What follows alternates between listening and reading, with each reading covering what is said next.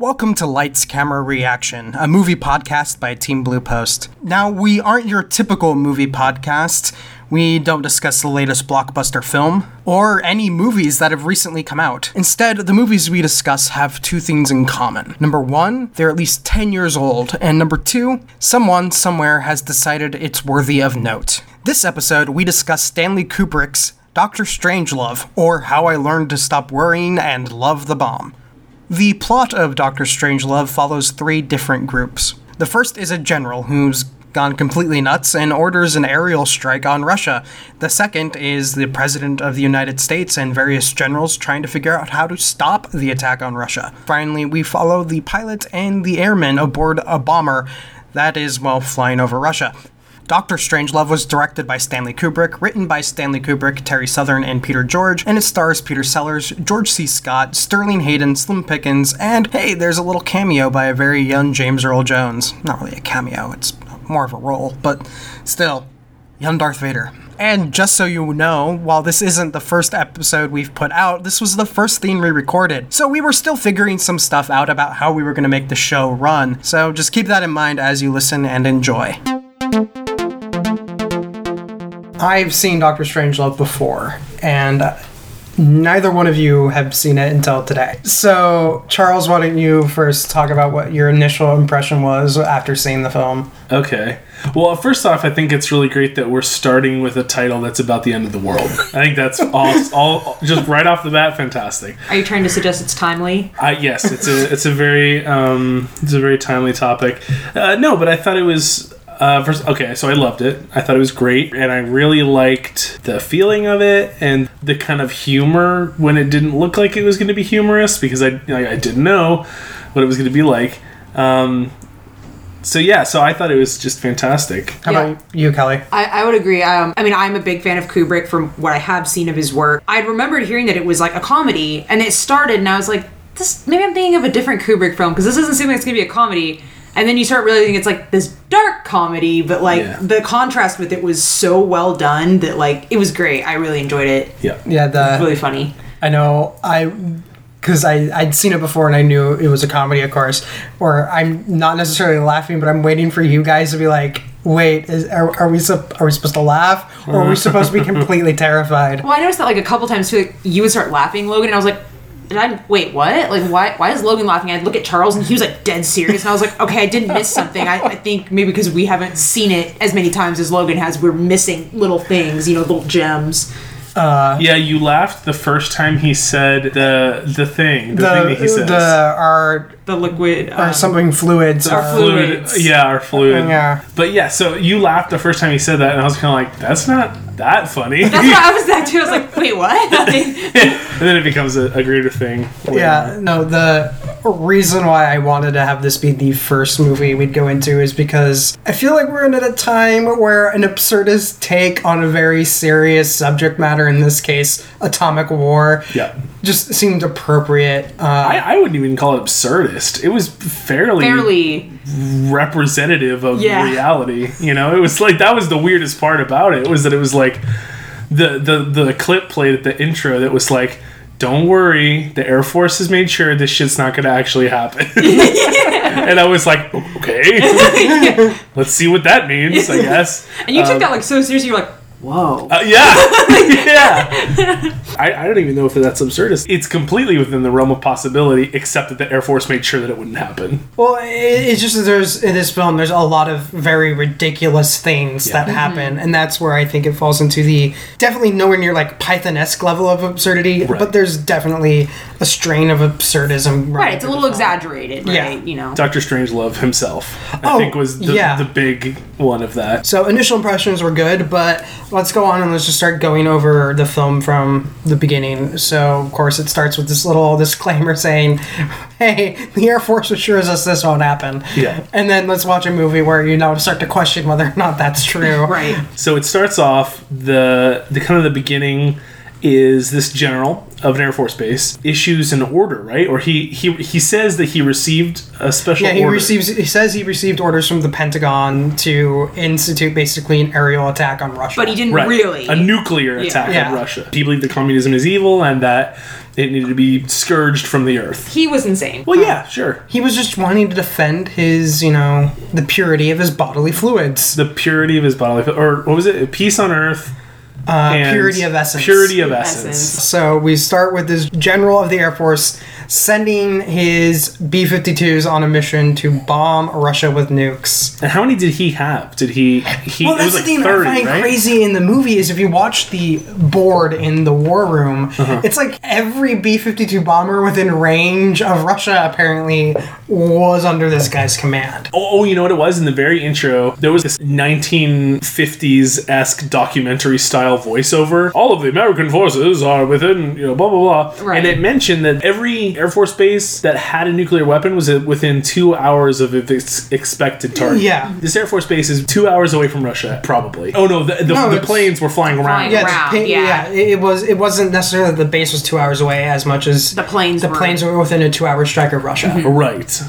So he activates all of these planes, but he had like 34, right? We decided 34. Yeah, it was 34 because by the end they're like 4 destroyed, 30 received 30 received the recall. So the next thing that happens, right, is that you cut to the plane, which is like one of the main planes that we follow. It seemed like everything in the plane was shot documentary style. Well, it's kind of interesting how they would name a procedure and then it would cut away to what they were doing and actually have like the labels and everything on it like constantly. Yeah. It felt like a documentary that way. Yeah. I bet that when Kubrick made this movie, he had conference with the Air Force to not actually give away American military secrets. I did a bit of reading on IMDb, which is a very dubious source anyway, so take it with a grain of salt. But the Air Force, upon reading the script, refused to help. But they had a picture of a B-52 from like a British magazine, and they tried to replicate it, and it was so good that American Air Force personnel thought they had actually been given access to a plane, that Kubrick was so worried about how good it looked that he thought the FBI would start investigating. Oh my God. Like, I mean, that guy was notorious for being detail-oriented, like, that's Kubrick. Yeah, that's Kubrick. Interesting thing, too, with the B-52 crew, it's, I believe, the first cinematic appearance of James Earl Jones. Yeah. You get to see a young Darth Vader. Little baby James Earl Jones. No facial hair. The only way I recognized him right off the bat was the voice. The voice. Can still hear it in the voice. You can hear it in the voice, and then it's Slim Pickens as the pilot. So he's the guy who has the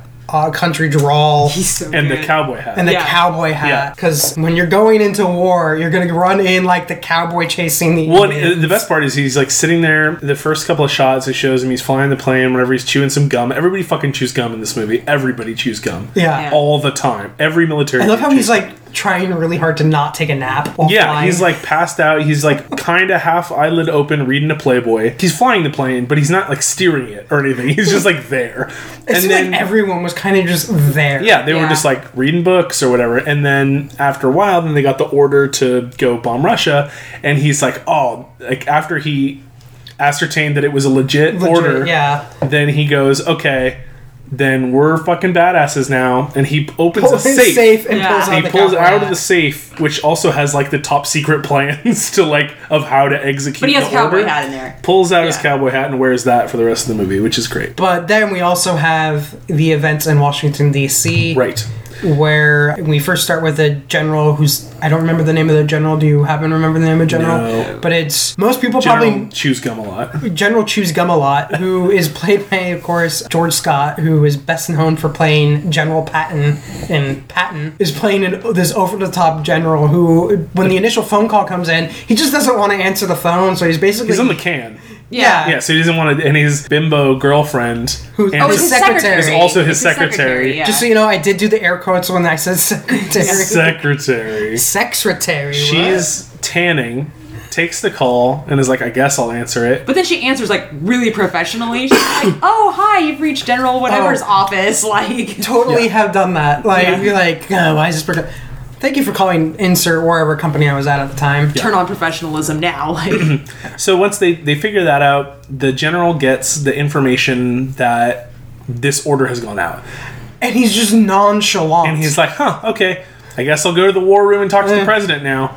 And then there's basically, from that point on, 3 settings, I think, in the film. There's the war room, there's the plane, and then there's the general's office. Yeah. The general who first initialized the order his office. So then there's only 4 total, because then there's the room that the general and his secretary girlfriend are in as well. There's a couple of like other sets, right? So there's the British executive officer. He has a couple of scenes in like other rooms and stuff, but it's all at the Air Force Base. Speaking of that, did you guys clue into the fact that Peter Sellers is 3 different people? See, I didn't know. I only noticed 2, and then you were like, "Oh, there's 3." I was like, "Who's the third one?" Because he looks so different. What were the 2 that you noticed? The president and then Dr. Strangelove, because they both have the glasses and kind of like you could really see like the face shape. Like he looks so different as the other guy. Yeah, he's also the executive officer that Charles just mentioned. So. Yeah. How interesting too that like Peter Sellers plays 2 characters that talk to each other quite a bit. Yeah, you know, like Dr. Strangelove talks to the president a lot every time. It's seamless. I didn't notice. That either tells you that I don't pay attention or that it was pretty good, or a little bit of both, or both. Yeah. Well, it's the thing I noticed where when they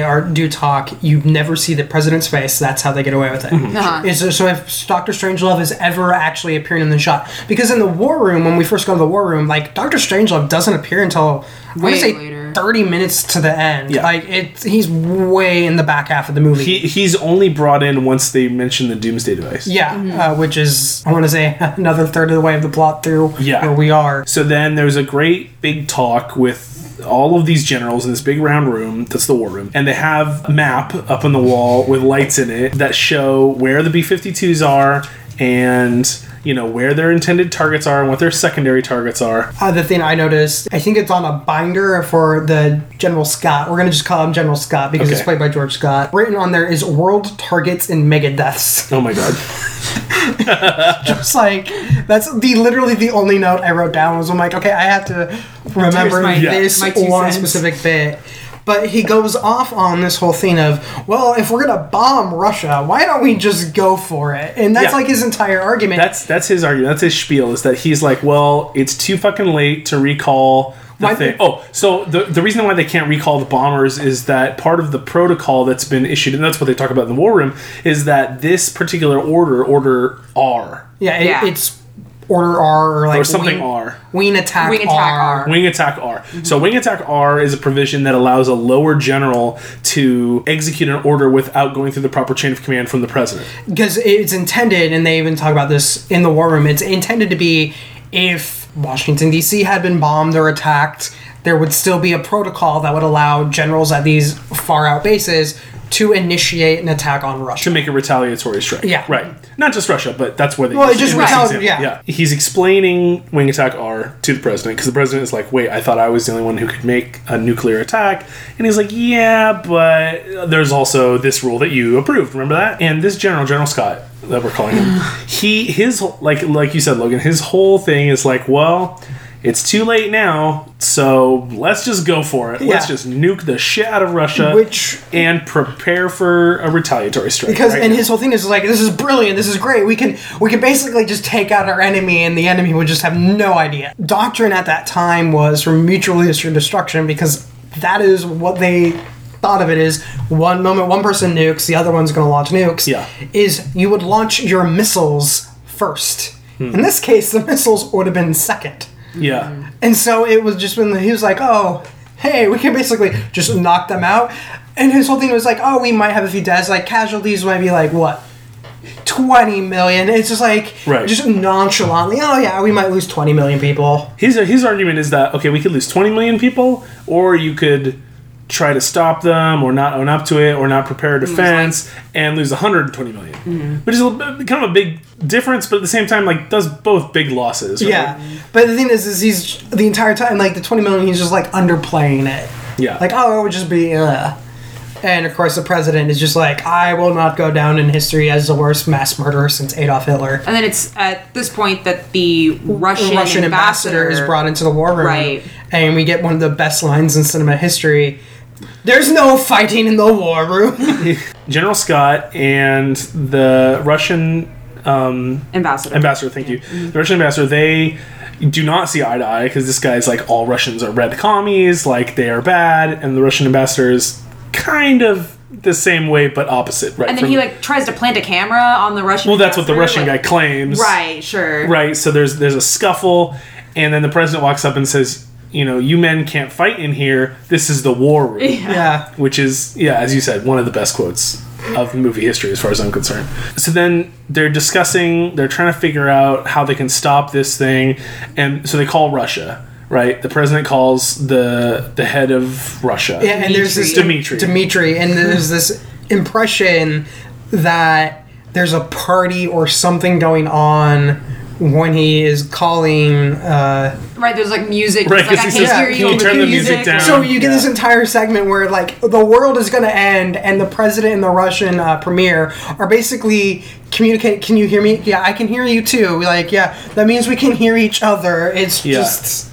And it's ridiculous. I think part of it's also there's a language barrier that they're trying to express by only showing one side. Yeah. Because it's a real long conversation. They do it a couple times, of this comedic talking to back and forth. Talking to the Russian guy and saying, no, I'm sorry.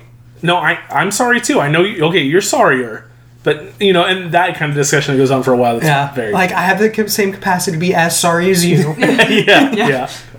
So they call the Russian guy, and then he talks to the president for a while, and then the translator, the Russian ambassador, speaks to the Russian prime minister, or whatever he is. Premier, is that what you said? I believe it's premier. Okay.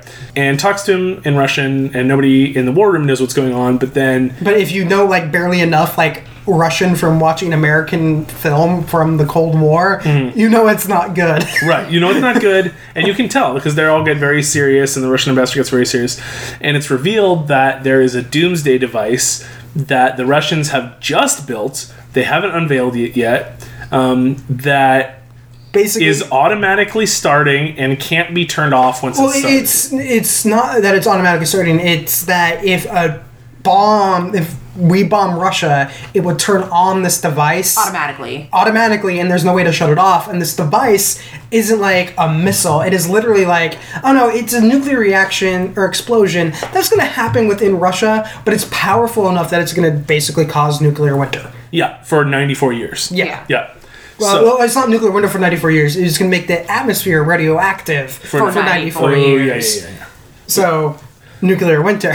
So, now everybody's worried because, obviously, if one of those nukes gets through, it's going to activate the doomsday device and the entire world population is going to be destroyed. Yeah. Right? Because I remember this is the first moment where we see Dr. Strangelove. Right. Because the president's like, this doesn't seem even feasible. Dr. Strangelove. And so he brings out Dr. Strangelove so Dr. Strangelove can explain how, basically his department, without really getting permission from anyone, because he's this, for the sake of people who haven't seen Dr. Strangelove, by the way, watch it.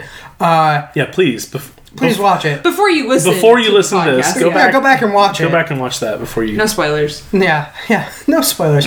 He's a Nazi scientist. Yeah, it's given the impression that he's an ex-Nazi. Right. Oh, yeah, ex-Nazi. But, he's struggling most of his body is ex-Nazi. Right, one hand, however... The one hand with the black leather glove on it is still... It's still pretty Nazi. Just the one hand, though. Now, peppered throughout these scenes in the war room and in the plane, because we cut back to the plane every once in a while, peppered throughout that are these scenes in the general's office. So the first person, the general who issued the order. So not General Scott, it's General Ripper. It was Ripper. Right. Yeah. So General Ripper was the one who issued the order. He's the one who kind of believes that communism should be cleansed, and he's a little bit of a whack job, right? A bit. So he's got an executive officer who is a member of the Royal Air Force. This RAF officer is kind of a good guy, and he's kind of trying to stop this dude, but at the same time, he's trapped in the room. He's locked in the room with him. He's locked in a room with basically a suicidal psychopath. And General Ripper is like, I'm going to kill you if you try to escape or whatever. And General Ripper is the only person who has the exact code that can communicate with the bombers to send the recall order to tell them to stop bombing. So General, who we've been referring to as General Scott, is actually General Turgidson. Well, that's why Turgidson. It's still hard to say. Turgidson. That's what I actually said. I said that there. Yeah, I don't know. No, I didn't. I think I said Turgidson. Turgutson. Related to the turducken. Of course, yeah. Oh, so the president says, okay, well, we need to get that fucking code because there's no way that we can guess that number. Yeah, we can't guess it. We need to. We need to find a way to recall the planes.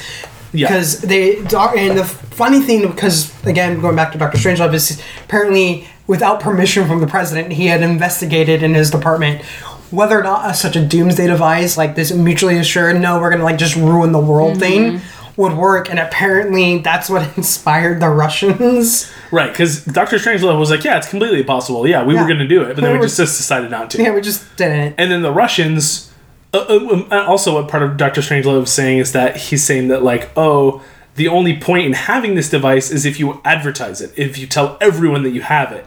And then, so that's why he's like yelling at the Russians, like, why didn't you guys tell us you had it? And it was supposed to be like a surprise. You know how the Kremlin loves surprises. Was the line. So they were going to reveal it on Monday, but they didn't get the chance. Yeah, like it's like, oh well, nuclear winter came literally a 1 weekend too soon. Yeah. So the General Ripper is the only one who has the code, the recall code that they can send to the planes to have the planes come back and not bomb and not blow up the world. They send a bunch of army personnel or from a different base to go attack Ripper's base to try to get Ripper. And Ripper, of course, has in his golf bag like a full-on machine gun, and he's making his British executive officer, who's played by Peter Sellers, like help run the chain. Right. And of course, the guy's like doesn't want to do it because he's still trying to convince Ripper we should recall the planes, not be fighting our own troops to ensure this. And it's ridiculous because the guy keeps spouting off about fluoride. Right. And that fluoride was some communist conspiracy to, take over the world. I mean, he sounds like an absolute crazy person. Yeah, but like at the same time, he doesn't sound that far off from a real conspiracy theorist. I'm sure there are people out there who believe that fluoridation is bad. Sure. That's what actually inspired it, was the fact that there are people out there, and it was popular at the time, to think that fluoride was some massive, like, communist conspiracy. There's a great dialogue exchange between Peter Sellers as the RAF officer and General Ripper, where General Ripper is saying, like, have you ever seen a commie drink water? Oh, yeah. Have you ever seen a commie have a glass of water in their hand? No, it's always vodka. Right? It's always vodka. Because the Russian, of course. Giving the impression that they drink nothing but vodka 24/7. But I also love the fact that it would be like,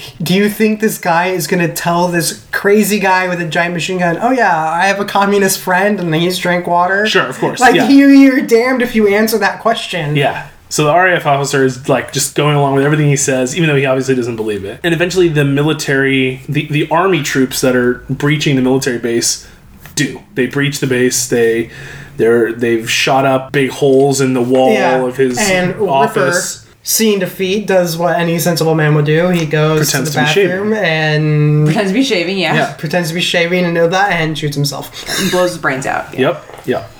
I just looked. Peter Sellers plays Captain Mandrake. Is his name? Mandrake. Captain Mandrake. That's the RAF officer. Yes, the same guy. Yeah. So General Ripper blows his head off in the bathroom, and now nobody knows the code. Right. The one code. Yeah. The MacGuffin, if you will. But it's not thankfully, really because they give it away. Because he's an obsessed, crazy person. Mandrake's looking at his work, and he's been writing this weird, crazy... it almost looks like a crossword thing just over and over again of peace on earth and purity of essence. Yeah.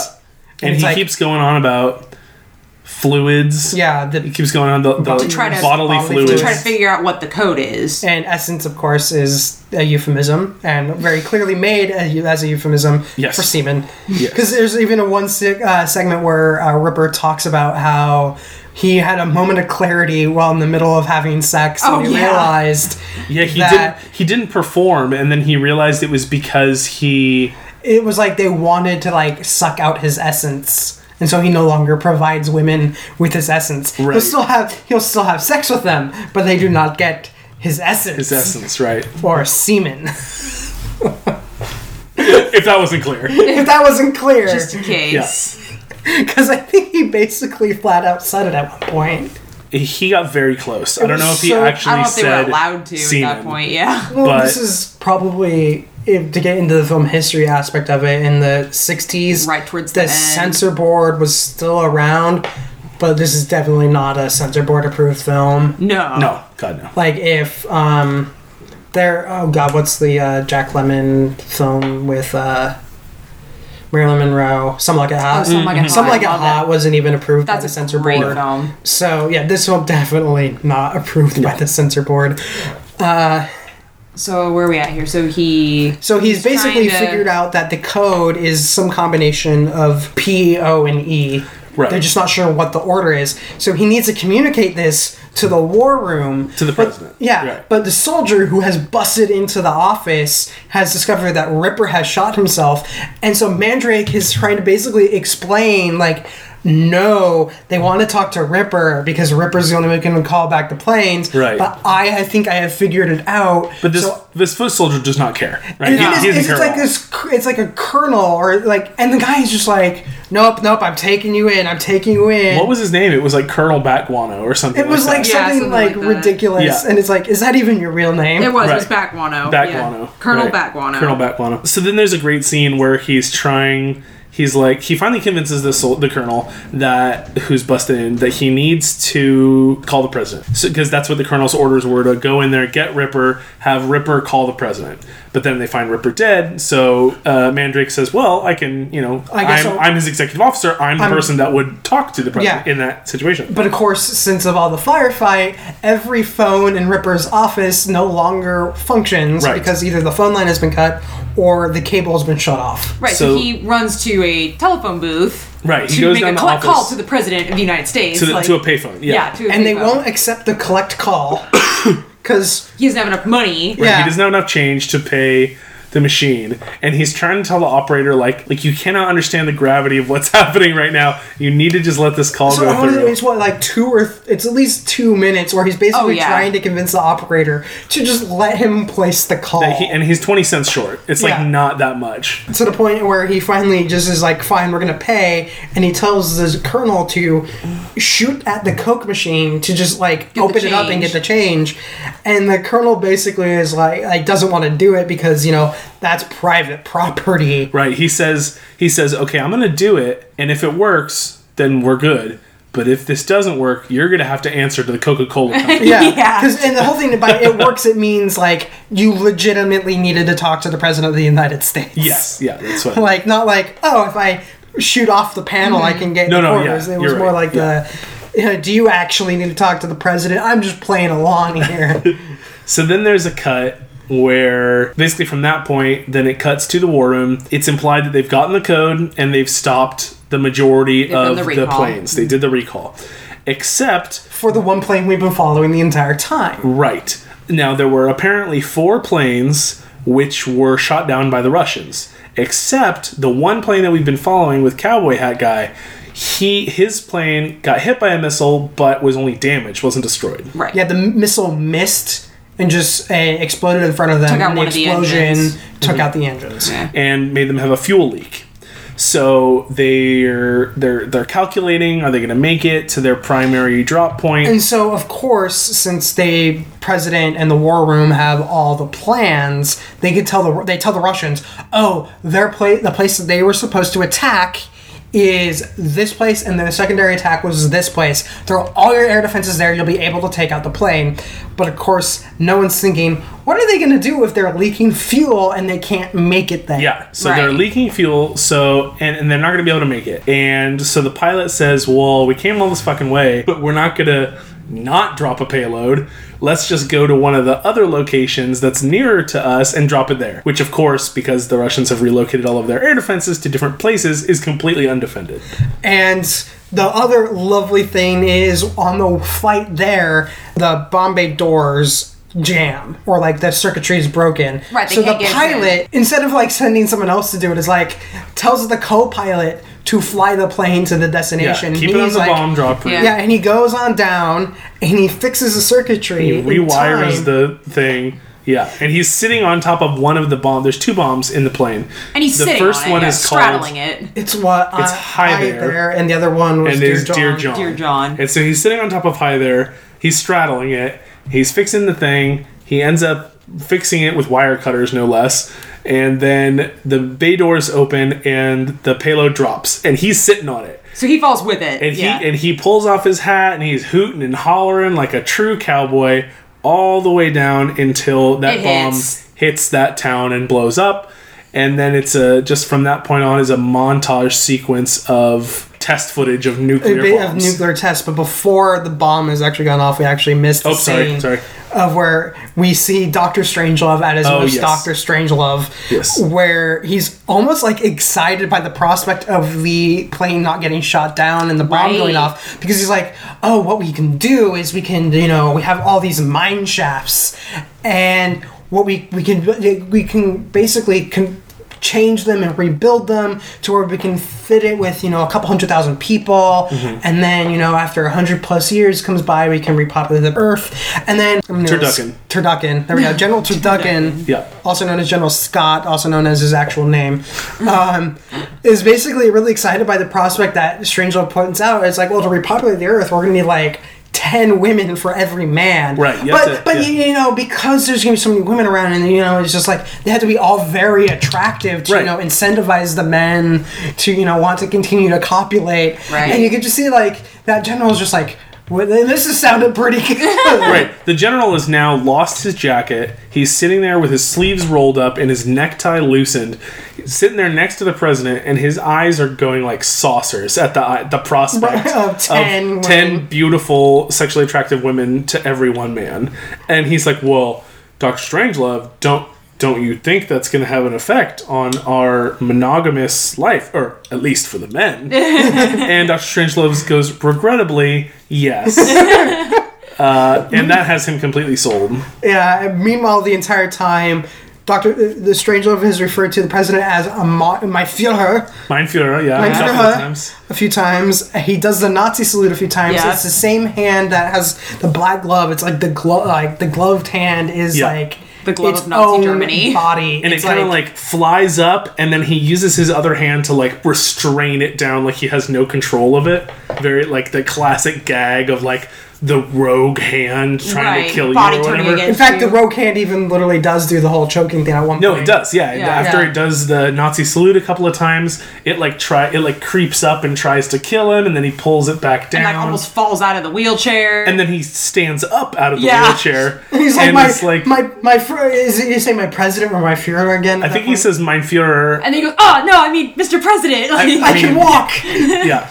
And I think that's pretty much it, right? I think that's pretty much it. Then the bombs go off and everybody dies. Then the Russian ambassador goes over with his little watch, and he and he's actually taking pictures. Actually was taking pictures, right? Yep. And then I don't know how much that matters though. Why? At this point, it doesn't matter. But they are at this point in this scene. This is before the bomb has actually hit, so it's that would have been actually useful intel. But the thing I find funny is they start talking about a mind gap, because there's the idea is you never wanted the enemy to have more missiles than you. Yeah. You wanted to be able to beat your enemy and have superior numbers and all that. And that was kind of what they were talking about, in this kind of Cold War world, which is why it was a big deal that the Russians had the Doomsday device, right? Because we didn't have one. I thought when I was watching it, when he is playing around with the camera, that he actually activated the Doomsday, because that's what it looked like. Oh. No, it was a camera. That's an interesting take, though. Because then that means the whole time he was lying. So suddenly, there was that scuffle at the beginning with the camera, and you think, okay, whatever, they're fighting over it, they don't get along. But then at the end, it was that the general was telling the truth and the ambassador was lying. Well, I don't know that he actually activated the Doomsday device with his camera. Well, no, but he, he was lying about having the camera. But he was lying about having the camera, and he was definitely... So could he have activated it or done something to... I think it's not implied, but I think that's a possible take, right? Right, but either way, it could be I wouldn't say so, because just given how he acts... throughout, when he hears that, if this goes off, it's going to set off the Doomsday device, he's, terrified by the prospect. I don't think he would have set it off. Okay. Strangelove would have set it off. Sure. Strangelove would have been this is the greatest scene ever. Right. So then back to what you were saying is that they're talking about, instead of a missile gap, it's a mind gap. A mind gap, because what if the Russians have more mines than us, and they have more people, and then they do a sneak attack and try to take over the mines. Right. So we need to have more mines than them and be prepared to sneak attack them when we emerge from the mines. Even in this post-apocalyptic setting, they're still having a Cold War. Basically. Yeah, it doesn't go away just because you move underground. Yeah, there's nothing to stop them. It's a really interesting corollary, I think. So with all that in mind, it's been, at least at this point, this was a mid-60s film. Yep. So black and white, by the way, if you guys didn't know that, if you guys haven't seen that before. Home film was in black and white. 50 years looking back, do you think this film still stands up today? Yeah. I thought it, well, I mean, I think, we all have kind of mentioned that it does kind of come at a certain time that is appropriate. But I mean, I even thought that, looking at some of the effects that they did were like really cool considering they're like 50 years old. The planes looked great. Right? Like you can tell it's like a little model plane over footage of flying over Russia or whatever, but it's like, it works, right? Yeah. Like compared to some effects that you see at that time, like it's pretty good. And like, we should mention that we watched this on a really old DVD. So Right. I had this copy of this DVD that was from a collection of Stanley Kubrick stuff that I had bought at Goodwill. That was from...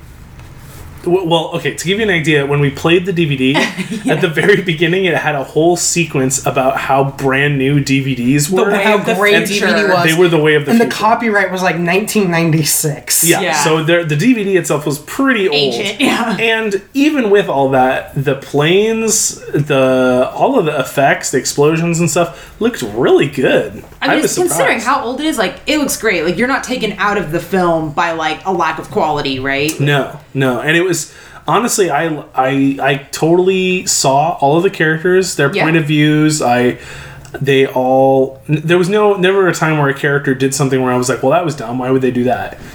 Which shows good filmmaking that stands the test of time. Because if I can still identify with these characters and I, of course, am not in the same life as them, then that means it's a good film. For me, too, the comedy still sticks, right? Yeah. I mean, 50-year-old comedy, it still makes you laugh. Like, I'm sure that there's maybe some other jokes there that go over our heads, but in a roundabout way, though, like, most of it's still funny. It all still hits pretty good. Like, good writing, like... And I thought that General, I guess, Scott or whatever we were calling him, like... Turducken. Okay, like, he's... fantastic. Like his expressions are hysterical. Yes. He's so good. Like there's actually a story behind it. Kubrick wanted his performance to be over the top, and the story I always heard was that Kubrick would be like, "Okay, we're gonna do one more take, but just be ridiculous," and he didn't tell Scott that was the take he kept using.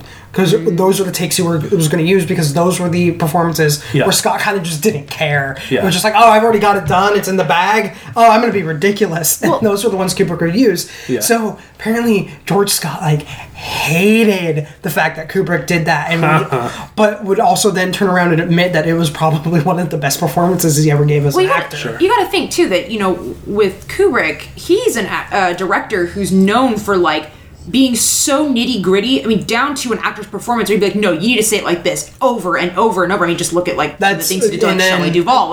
He's that on it. But to actually have an actor be that expressive and over the top is pretty rare for something in Kubrick's work. To give him that. There's kind a lot of stuff in here where I don't think people, if they had... Because I bet most people, when they go into this film, they're going into it because it's a Kubrick film. Sure. If you didn't know that going in, I don't think people would have pegged this as a Stanley Kubrick film. No, not at all. No, I mean, especially if you've seen things like The Shining or Clockwork Orange or films like that, you're not going to be you're going to be very surprised if you find that this is by the same person. Yeah. I mean, other than if you look at some of the camera work and stuff, because some of the angles and stuff are very, very Kubrick. The lighting, even though it's black and white, you can still see. It's totally a Kubrick film. There's not a single regular close up.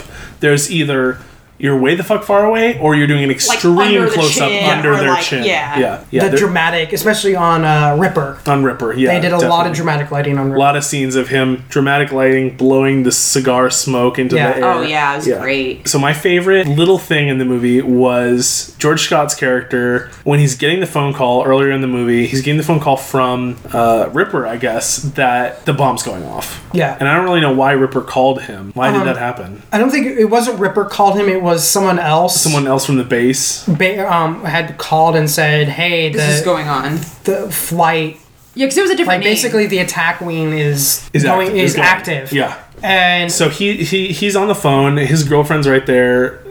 Or his secretary, or however you want to call it, is right there, and she's laying down, and she's poured into a swimsuit, like a two-piece. She's a hot mama, and she's sitting there, and or lounging on this bed, and he's talking on the phone, and he's wearing like a half-open Hawaiian shirt and boxers, shorts, and that's it. Yeah. And he's on the phone, and he does this thing where he slaps his belly really loud, and there was like no real reason for it. He was just like, well, all right.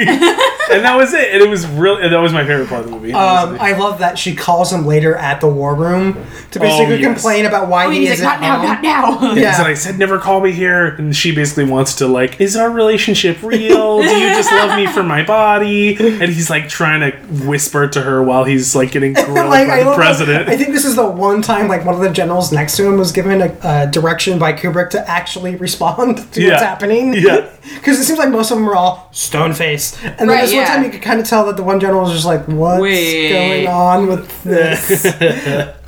Kelly, what was your favorite thing? Favorite thing? I gotta go with General Scott's expressions. Like, I was so into that. Like, just the eyebrows and, like, his crazy body. Like his best one, I think, was when the president asks him, do you think our fighter has a chance of delivering its payload? RB-52, the last one. This is toward the end of the movie once they've already... and he's just like, he's so excited. Our boys can totally... And then he's pretending to be an airplane. His arms out, he's flying around. He's like, oh, they're the best. Oh, Mr. President, you should see it sometime. It's so cool. And then he just realizes, crap. I basically just said we might. Just, or how he would just get so into, like, a topic. Like, and the one I just mentioned is, like, where he's like so into it and he's running around and he just like trips and falls. Like, it's just I don't know if that was actually written. I doubt it was. That wasn't written, but apparently, again, trivia that I've heard is that Scott accidentally tripped, but just kept going in character. That Kubrick thought it was on purpose. Yeah. Well, and it would fit the character. He trips running backwards. Yeah. And then does a back roll and like a handspring up to standing. It's amazing. It's really good. He sold it for me. I was like, man, this is great. Like, what a great character to watch. I of course would have to say my favorite bit is it's just like, I think it was the part I laughed the hardest at too, because I knew it was coming. It's like, gentlemen, there's no fighting in here. This is the war room. That's the classic. So good. The classic. Just the classic. Just and that's where I say that a lot of the absurdity is made clear. Isn't that? That's at that moment where you're like, oh, it's this kind of movie, right? Okay. There's certainly a turn or a point at that movie where you're watching it and you're kind of trying to figure out what type of movie it is, and a joke will hit you and you're like, oh, this is that kind of movie. Yeah. Okay, I've got it now. Like, I get it. Yeah. Again, Kelly, you say it stands the test of time. Charles, you say it stands the test of time, and I totally agree that it stands the test. Since you've watched it more than once, you know. I think this is like the fourth time I've seen this movie. Right. Oh, well. So obviously it stands. Yeah. Does it stand up since the last time you saw it? Yeah. Was it so funny? One of those things about this film is I watched it so few and far between that each time I watch it, I always go back and be like, oh yeah, this movie's really good. So you watched it when you were 5, 10, 15, and 20, right? Yes, that's totally correct. I know I want to say I actually watched it a couple years ago, right around the time of the last year when the election was heating up. Oh, really? It's a great film to watch if you're feeling particularly angry at the government, because you can really see. Yeah, I have a feeling that's when I this. Yeah, I think that's when I had honestly I probably watched it after the election if I remember correctly, because it just seemed appropriate. And then before that would have been film school, and before that would have been just in life. So. Yeah. Stands the test of time. Thank you for listening. If you enjoy Lights Camera Reaction, please rate and subscribe to us on iTunes. If you want to stay ahead of the curve and avoid spoilers, on the next episode of Lights Camera Reaction, we discuss the 2001 film A Knight's Tale. Lights Camera Reaction is a podcast by Team Blue Post. If you always want to be aware of what we're up to, you can always follow us on Facebook and Twitter at Team Blue Post. That's all one word. You can also find out more at our website, www.teambluepost.com.